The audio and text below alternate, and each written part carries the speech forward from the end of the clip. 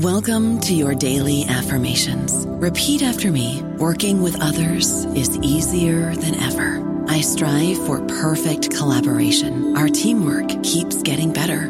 Yeah, affirmations are great, but Monday.com can really get you the teamwork you desire. Work together easily and share files, updates, data, and just about anything you want all in one platform. Affirm yes to start, or tap the banner to go to Monday.com.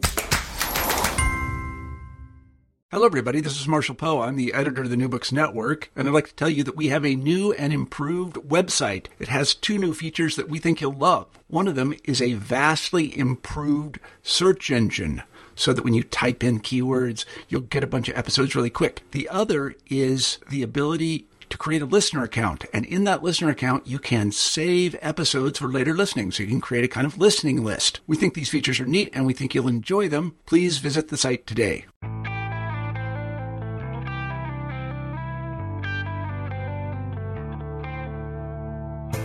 Hello and welcome to New Books in Photography. I'm the host, Lorena Turner.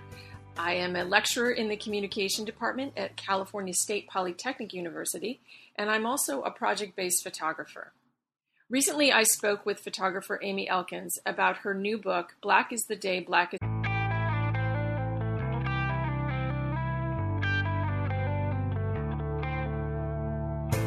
Hello and welcome to New Books in Photography. I'm the host, Lorena Turner. I am a lecturer in the Communication Department at California State Polytechnic University, and I'm also a project-based photographer. Recently, I spoke with photographer Amy Elkins about her new book, Black is the Day, Black is the Night, which was self-published at the end of 2016. Black is the Day, Black is the Night is a collection of letters and ephemera related to exchanges that Amy had with a number of male death row inmates over the 5-year period.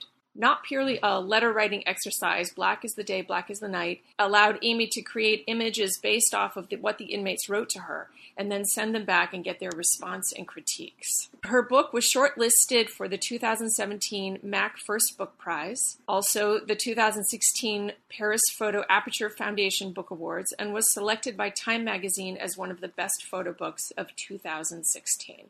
Usually I talk with people on this podcast using Skype, but that wasn't available to us this time. So Amy and I spoke by telephone, which makes the quality of this recording a little different, maybe a little more ragged than the previous ones. My apologies for that.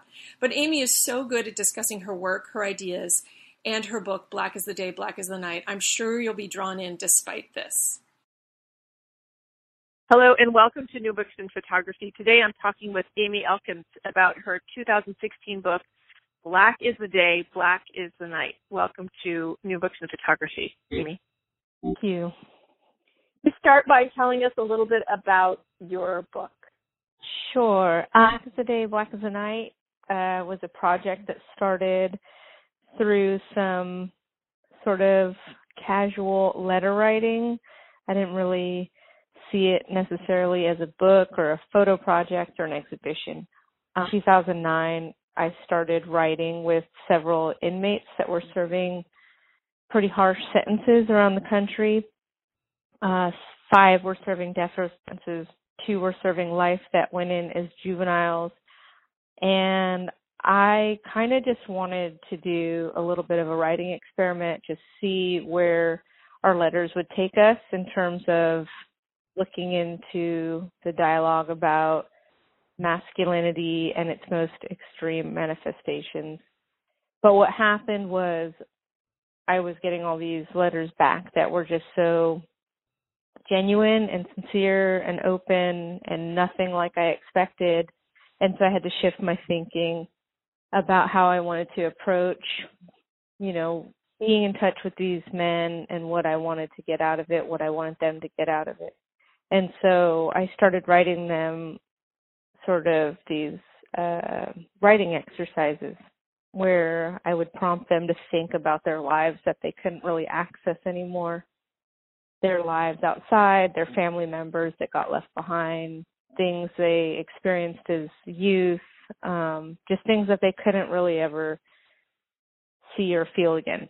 And so through that dialogue, we started going back and forth with these ideas, and the writing just got so kind of saturated and amazing that I started wanting to create these places that they were describing, and that was sort of the beginning of the project, was creating fictional landscapes out of things that they were describing in places they couldn't see ever again.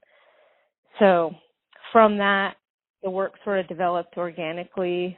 It's shifted so many times over the years, and eventually around 2014, I started pursuing making a book a bit more seriously about the work. I had written with the men at that point for several years, and I had created a lot of work out of the experience, and I had sent the work back to them, and there was a lot of back and forth, and I was excited to try and make something physical out of it. And so I had pursued a couple different publishers in order to try and make that happen, and just hit a lot of roadblocks. And so I kind of put it on the back burner, kept making book dummies, playing with the ideas myself, and applying for grants that seemed relevant to try and help fund it so that I could do it myself. And so eventually I did get the Peter S. Reed Foundation grant, which funded most of a small run that I did myself.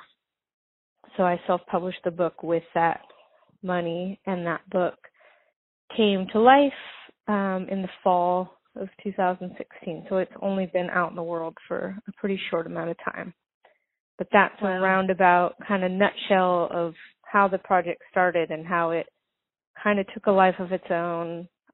It's been in traveling exhibitions, and it's now a book that I'm very proud of that's out in the world. So, what is your kind of history with photography? When did you start, and did you go to school for photography? How did you get interested in it? I think I've always been drawn to sort of, I don't know, being distracted by art, or being, escaping a little bit into art.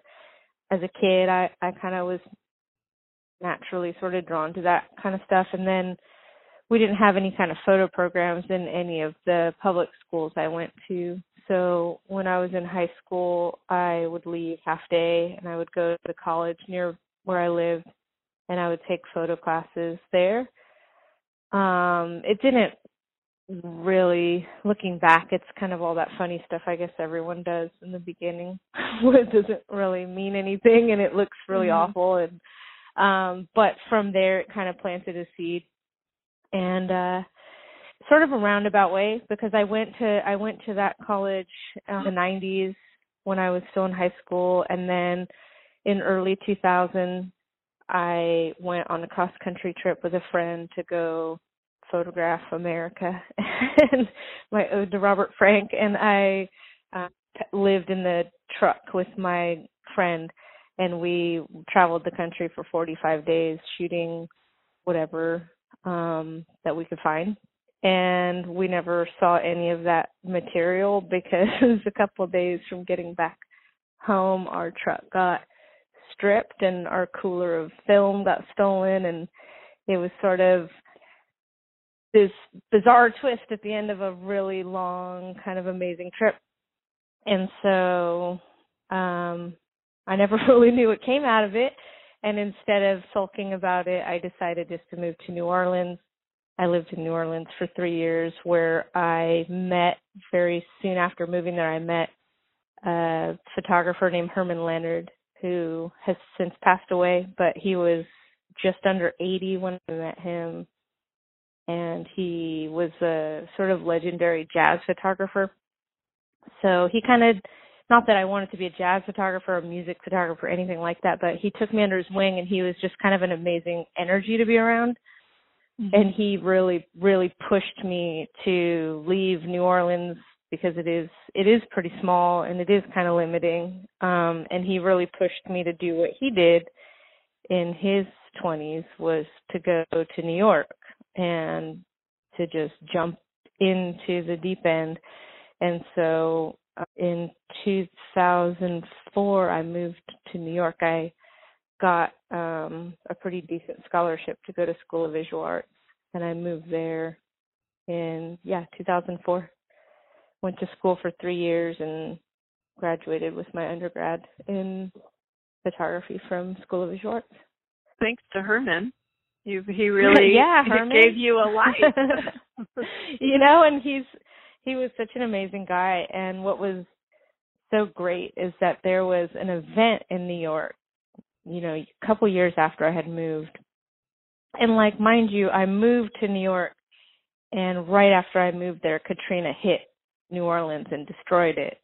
And Herman was displaced, and everyone was displaced. Herman was living in Los Angeles with his daughter, and everything was just kind of destroyed and displaced and horrible. And so I didn't really know. I lost track of so many people, and I found out that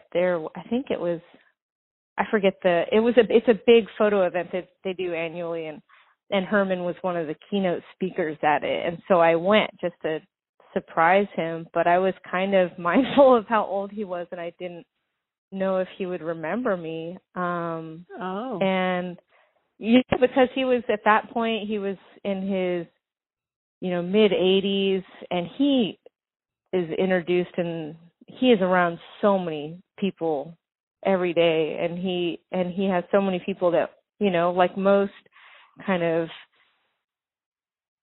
photo legends, they have a lot of people that are around them that want from them, and I feel like we remember them more than they might remember us sometimes. And and so I was a little bit nervous, but when I went to the event, I waited for him to finish speaking, and then he turned, and I kind of was giving him some space because he had a lot of people around him, but his eyes lit up, and he totally ran over to me, and it was really fun. We took a bunch of photos together because they had a stage set up with strobe lights and stuff. But anyhow, so Herman pushed me from New Orleans to New York, and I'm glad he did.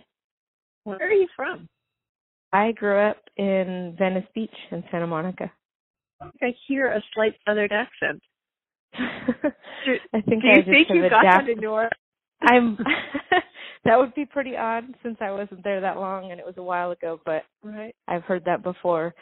I think I have a accent that's mutated because I grew up in Southern California and then moved to New Orleans for 3 years and moved to New York for 7 years and then moved to the East Coast or the Northwest for a couple years, and so I think I just picked up on.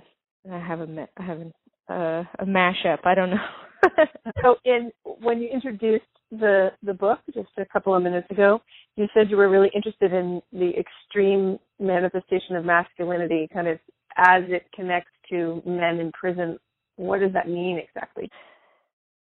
Well, all of my work leading to this project has all been many different attempts to sort of look into and understand masculinity more.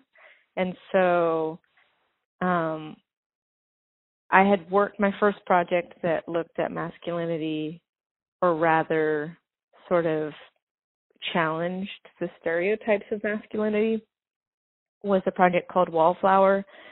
And what that project was sort of aiming to do was sort of expose the idea that there's so many different aspects of being a man that are sort of taboo to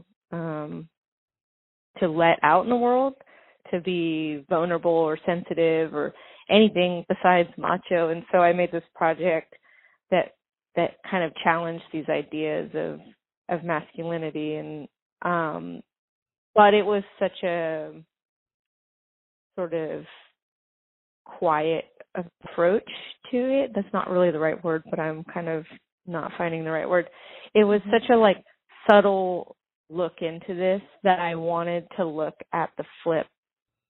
And so I started photographing. My next project after Wallflower was Elegant Violence, and I wanted to look at how I wanted to look at how masculinity sort of plays out in the athletic arena, and rugby is a sport that still, especially after learning about it while working on the project, it just blows my mind that people volunteer to play it. Mm-hmm. It's a sport that involves no pads or helmets, and it's like football but without rules, and people just get destroyed on the field, and the game is 90 minutes. And so when I was shooting Elegant Violence, it was sort of looking at these Ivy League institutions on the East Coast and how there was this long tradition of sort of Ivy League, but not even Ivy League in the U.S., but abroad. There's a whole thing about this sort of like money and elite status of men that play rugby. And to me, that was fascinating, this idea that you can clash both worlds, where you're taking people that are studying to become kind of future world leaders and bankers and lawyers and all these things, and then they're volunteering to just destroy their bodies and break their teeth out and not break their noses. And so that to me was sort of this idea of looking into play violence, you know, where you can act out this violence, but then that's not really who you are off the field. And that's how it was when I would go to these games. These guys would just destroy each other, and at the end they would all go drinking together. And so that was looking into this idea of play violence. But it's sort of a roundabout way about how I stumbled across the idea of writing inmates. But when I did stumble across it, it just resonated. That idea that, you know, prisons are flooded with mostly men, and violent crimes are committed by, you know, pretty much dominated by men. And then, you know, people that are serving death row sentences, it's definitely like majority of men. And so I wanted to look into that. I wanted to kind of wrap my head around, you know, what it is that makes men act out more violently than women, or why they would choose to, you know, make those decisions in their lives that land them in places where, you know, they can never see something again or be near someone again.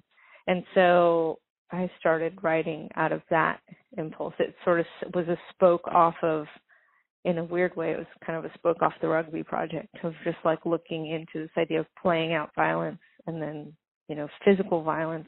You know, there's like the whole spectrum of how boys are raised.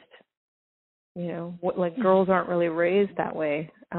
There's that whole spectrum of being raised to kind of play fight, and then play fight manifests in different ways. And I just wanted to look into that. And it just turned into such a different thing once I started. So. How did you start your kind of correspondence with them? Was it well, first of all, how did you choose the individuals? So let me start with that question. Who you wrote to?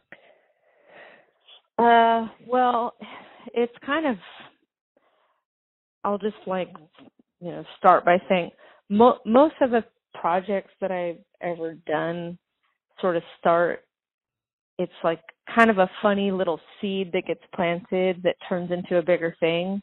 Mm-hmm. It's not generally like I was gunning to do this project about prisons and then it just, it came about because of that. It was because I was researching something else and came across a website. And that's kind of how it's kind of honestly how a lot of my projects start, where I'm having a conversation, a little seed is planted, I kind of get obsessed about that idea, and I go and research it further. So what happened with this project is that I was online searching for a family member that had been missing for a while, and it was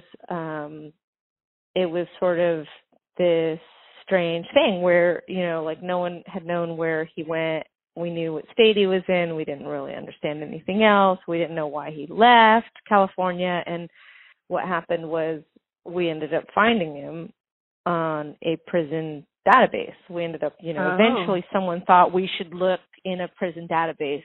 We should try and find him that way. And lo and behold, he was there, and it was this mug shot. And, of course, it's depressing to see. You haven't seen someone in 10, 15 years, and then you see them, and they're at their worst. And so it just made me kind of think about this idea of the mugshot as a portrait, because it's a really confrontational portrait. If like most of my portraiture, the reason I love portraiture is I love the psychology behind them. I love that idea of, experiencing a moment with someone and you don't really know what's going through their mind. And with a mugshot, it's like they're apprehended. They're in a very heightened moment and they're being photographed. Like how photographers, we love photographing people, and here are these people that they don't want to be photographed, but they're a portrait. And so I was fascinated by that, and I started looking online trying to find sort of databases of mugshots.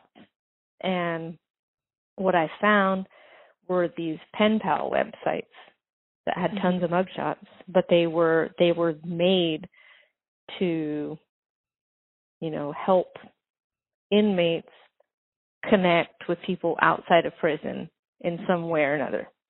And so the first one I found was kind of hokey, but it was fascinating, and I didn't really get much out of that site, but it was enough to like make me want to research more online to find other websites that would be doing similar things. And so I found this website where you had to basically go through a waiver process, and then you go in and it's just like, thousands of people. And there was little check boxes on the website, different search tools. And you could literally click on a horoscope sign, or you could click on an age, or you could sort by these particular You could sort them down. Yeah, you could sort the men or women, because it was both. You could sort these individuals by different things that you might be looking for or wanting to connect with in some way. But there was a check mark for death row, and there was a check mark for life. And when I saw that, I just kind of stopped in my tracks, because I thought, that's such a haunting, that's such a crazy thing to wrap your head around. It's such a crazy thing to be like, okay, cool. Like, what could honestly happen if I click these things? And unless you're super involved in the justice system in the United States, and you're super involved with, that subject matter, I think most people are pretty naive to how massive the population is on death row in the United States. So I'm clicking it thinking, what would possibly happen? But what happened was there was thousands of people, mostly men, looking to touch base with people outside of prison, because they were all going to either die of old age there, or they were going to get executed. And it was just something that never crossed my mind until that moment, clicking that button and then being kind of confronted with that. And so were there mugshots visible to you? Yeah, you click that button and there is a page of about, they probably had 50 profiles on each page, and you could go for, there was thousands of people, but it was all people just staring back at you. And it would say, the little thing before you click in, it was just like, as if it was tiled or something. And each mugshot, they weren't all mugshots. A lot of them were mugshots, but some of them were those shots that you could take through the visitation window. Some of them were shots from before they went in. But it would say their name. Like personal shots? Yeah, some of them were shots that were 20 years old. Wow. And so you're seeing this kid, and it says their age, and their age is 40, and you're looking at maybe a 22-year-old boy. Right. And it would say, their name, the state they're in, how, I don't know if it said how long they had been in. There was different stuff you could click on, and then if you actually click their profile, because they were profiles, then you would get their kind of bio that they write. So they write these bios in prison, and then they'd send it to like a family member or an organization that puts it online for them. And so it would say, like a little spiel about who they are and what they want out of writing. And some of them are looking for lawyers, and some of them are looking for like spiritual advisors. Some of them are looking, like there's a lot of different reasons why these people want to have correspondence. And so that is how it started. But then the way that I picked, there was literally, thousands of people to pour through, and I was looking through the guidelines on the website, and they say, don't write more than one person in the same prison because it can create issues in the prison. There's a lot of weird guidelines that you don't think about when you're just walking through your day-to-day life and how you interact with people. It's very different. And so a lot of the filtering happened naturally through me following these guidelines. Because most of the guys on death row are in California and Texas. And so I could only pick one from each. And then, I wanted to pick different states. And so that was sort of like the main filtering process, was just making sure to get people from various parts of the country so that it would be, the most, I don't know if honest is the right word, but I wanted it to be diverse. I didn't want it to just be all men in the South or all men of color or all, like it needed to be diverse for me to kind of explore it in a way that felt like authentic. Sure. And that gives you the opportunity to hear, lots of different perspectives, certainly of the individuals, but also their perspectives as informed by where they come from, what part of the country that they're coming from, and how they're treated or interacted with in those locations as well, I'm sure. Yeah. Many layers to actually just getting to the story of how the book was even made. How did you, in your initial letter or two, how did you approach talking with them? Did you have kind of an intended question or like an intention-filled question, or was it more oblique than that? Well, the thing is, and this is also me following the guidelines, is that you don't know who actually is going to want to write you back. So the initial letter, well, first of all, I should just state that it's kind of a stressful thing to think about doing this, right? So you're like, okay, what do I want to open myself up to? What do I want to allow into my life? And so there's all these different things that you do to kind of like, I don't know, set yourself up for being just safe doing these kind of things. And so to protect yourself. I could probably state while everyone's listening, the first thing I did was set up a P.O. box so that no one knew where I lived. And so that's like one of the steps that is sort of this bizarre thing to do. You don't normally have to set up a P.O. box just to write someone and then have to go somewhere else to get your mail. So that was something I had to do as a precautionary, step along the way. And then the first letter I wrote, I introduced myself as an artist in New York. I wanted to be upfront about, that and not just pretend I'm, some person that wants to be their pen pal, like in a context of just being a pen pal. I'm an artist and I was wanting to write them as part of my art. And so I wrote them that, not in a lot of detail, but just, I'm an artist living in New York. I wanted to write with you to talk about your experiences in prison. I had to keep it really simple because I I didn't want to come across like too bold right away and sort of freak people out or make people be on the defense immediately. It's like, who is this chick, and like, why is she hitting me, and what does she want from me? So I tried to be subtle but honest about who I was and what I wanted. And then I waited to see who would write me back and then go from there. And so I wrote 5 men that were all on death row. And then I went to Europe because I had a show in Vienna. And so I left the country, and it's not that I forgot that I wrote them, but I just didn't expect to hear back from anyone. And so I was gone for 2 or 3 weeks and came back, and I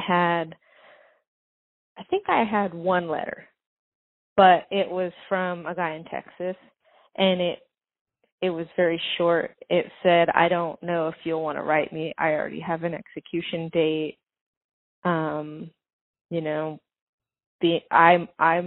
He basically was like, I'm as willing to write you but I don't want you to be terrified about this idea. Like, I'm going to die in a couple months." And he had his date like listed in the letter.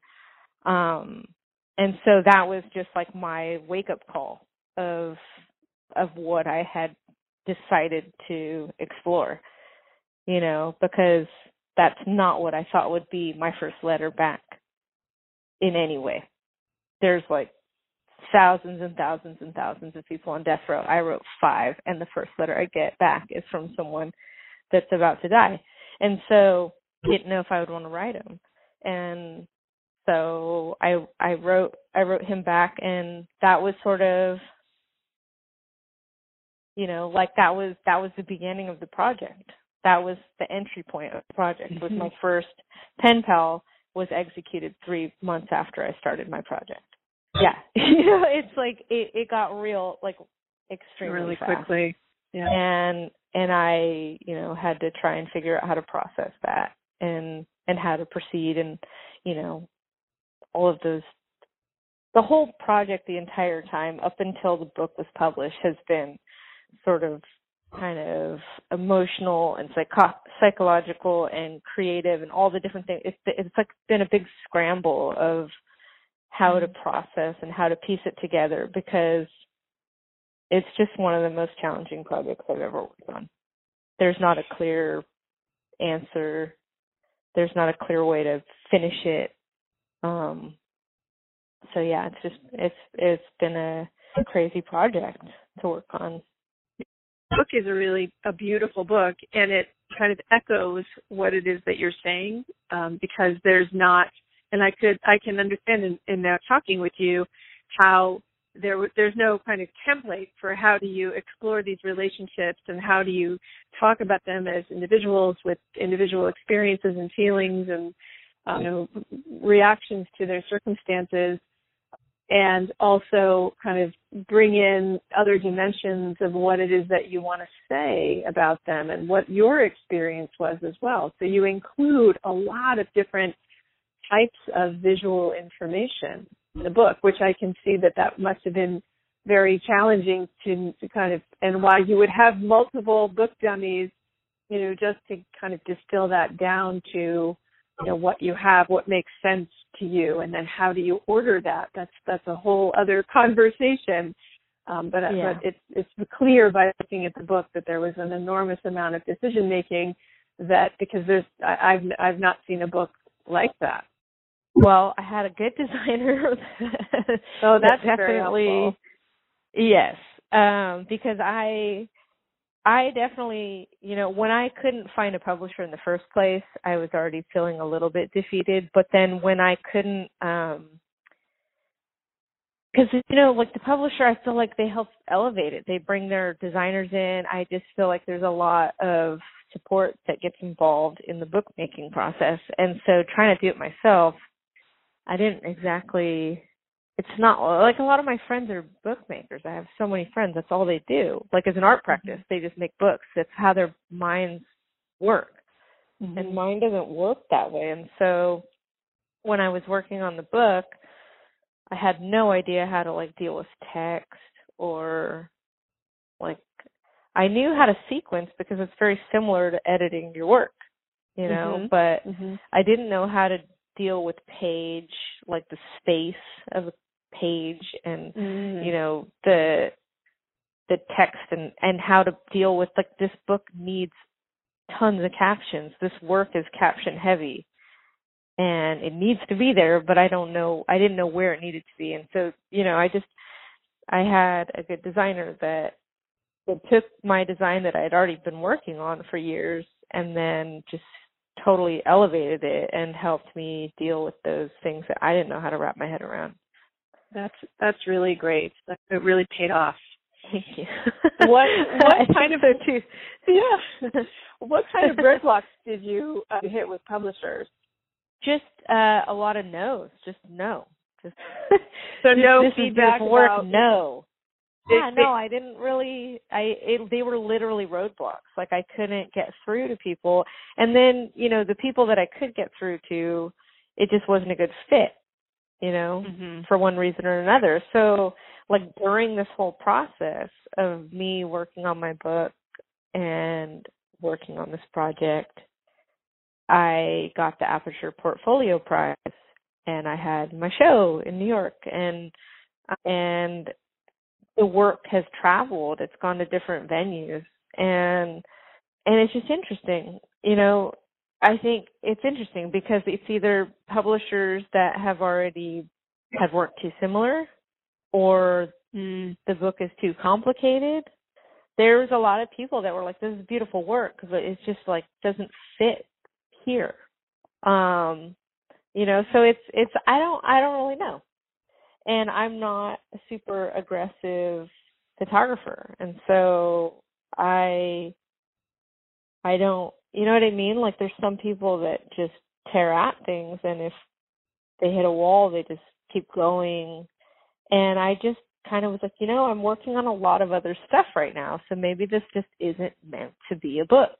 And it's okay. I'm going to just keep my book dummies. I'll work on it on my own when I have time, and I'm going to move on. Because the project by itself was so exhausting that it was okay with me to kind of set it down. And I think that's why the project took so long in the first place, is there was a lot of times throughout 2009 and 2016 where I had to put the work down because it was too much, you know? And so I don't know. I mean, it's interesting because since I self-published, I got shortlisted for the Perry Photo Aperture First Book Prize. I got shortlisted for the MAC First Book Award. So it's getting a lot of attention. But the work that I did on my own before the designer, I don't know if it's as effective. You know, I think it really, like I really needed that designer to come and help and help me package that work in a way that was accessible. I'm completely okay with the way that it went because it's been kind of amazing for me to feel like, you know, I did it exactly the way I wanted to. Yeah. I didn't have to compromise at all, like any aspect of it, you know? It's extremely important to me. How does it feel to have it out in the world now? It feels really good. Like I feel like it's so much different than being able to send someone to your website or, you know, have someone see a show of your work because it's so personal. And this project in particular being packaged as a book, I just feel like it's a really personal way for people to navigate the work. And I know, you know, I worked on the project for so long that there's a lot of it that I've probably become a little numb to in terms of how I look at the subject matter. And when I've shown the work on walls, and I've had total strangers come up to me and say that they have no idea how I could do it. And I've had, you know, people in shows literally emotionally reacting and coming up to me, and I feel like that's just a tiny slice. The exhibitions were always this tiny slice because there's no way I could exhibit this work. And it would take up so much space to try and exhibit the work the way that the book pulls off in terms of the volume of images, the different types of images, the storytelling aspects. And so I just feel like it's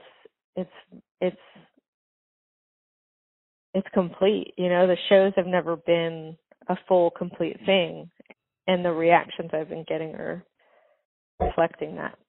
What are you working on now? I returned because before this project, all my work is pretty straightforward, traditional fine art portrait photography. So over the years, I have created these bodies of work that are kind of traditional bust shot, daylight studio style portraiture. And so this project was like a giant leap and sort of a big tangent that, you know, I love. I'm glad I did it, but I've also been really wanting to return to portraiture and in that more traditional sense. And so I've been shooting portrait work, and right now it's all in the South. I've been shooting in portrait work that sort of looks at the shifting ideas surrounding masculinity, especially in the American South, because I feel like the South has so many different stereotypes, and now under our new administration, maybe even more amplified. But yeah, so I've been traveling to mostly Georgia to shoot new portrait work. Have you listened to S-Town? Not yet. I got tipped off to it the other day. I've listened to both seasons of Serial, and I listened to Criminal, and there's all these different podcasts that I'm obsessed with. And somehow I missed out on this, and my friend just told me, oh, you have to listen to it. So I just downloaded it. I started to listen to it, and it so far is just kind of cracking me up because the guy is so animated. But I haven't gotten into it. I've only been 10 minutes in. Oh. Yeah, I literally haven't. At the very start. I started to listen to it, and I thought, this needs more time set aside. I need to return to this. So. Well, the only reason I say that is that I feel that there's a connection to the representation of masculinity that you kind of feel through the podcast and through the characters as they're, you know, their characters in quotes, as they're portrayed, as, you know, in the storyline. You'll probably find some resonance there. Maybe that's more of a question. Probably you'll find some resonance. I probably will. I mean, it's a spoke off of Serial, is it not? Yeah, it's the same producer, but it comes across like it'll start like it'll seem like it's a mystery, like that they're heading down that same path, and it will just take lots of turns and you really, I'm not going to say anything else. Okay.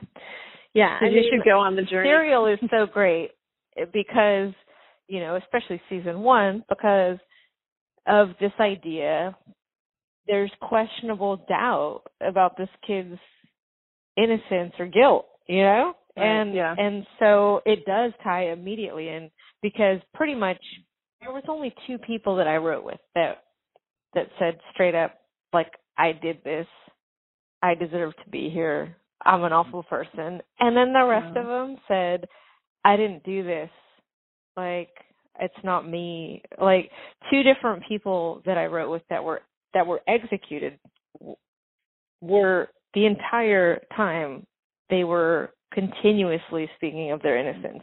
And so those kind of stories are fascinating to me, because I personally wrote with people that may have very well been innocent. I have no idea, you know. Mm-hmm. And so those kind of stories where there's a lot of twists and turns, I mean, that's how most of these guys that I wrote with, a lot of their cases were sort of, you know, there's I don't know. Like sometimes there's literally no witnesses. It's just two people pointing fingers. And so it is a lot of small town sort of gossip and weird politics, and it's sad, but it's true. So where can people find your book? I know you're running low on copies, but where could someone listening find it? Well, I'm self-published, so it's just through my website. It's amyelkins.com. And there's a little tab on there, Black is the Day, Black is the Night book. Perfect. That's where it's at. Thank you so much for talking with me today. I really appreciate it. Thank you for having me. I know it's been a long time in the making.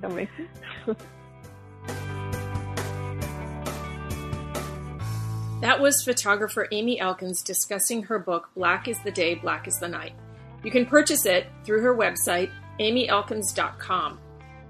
New Books in Photography podcasts are hosted remotely by me, Lorena Turner, and painstakingly edited by me as well. If you have a new photography-related book coming out and would like to talk with me about it for about an hour, send me a message through the New Books in Photography Facebook page. This goes for monographs, theoretical texts, as well as books on the history of photography. On the next episode of New Books in Photography, I will talk with photographer David Carroll about his book, No Plan B, published by Peanut Press. No Plan B is kind of a career-long retrospective of his work and was published in conjunction with his show at the Leica Galleries in both New York and Miami.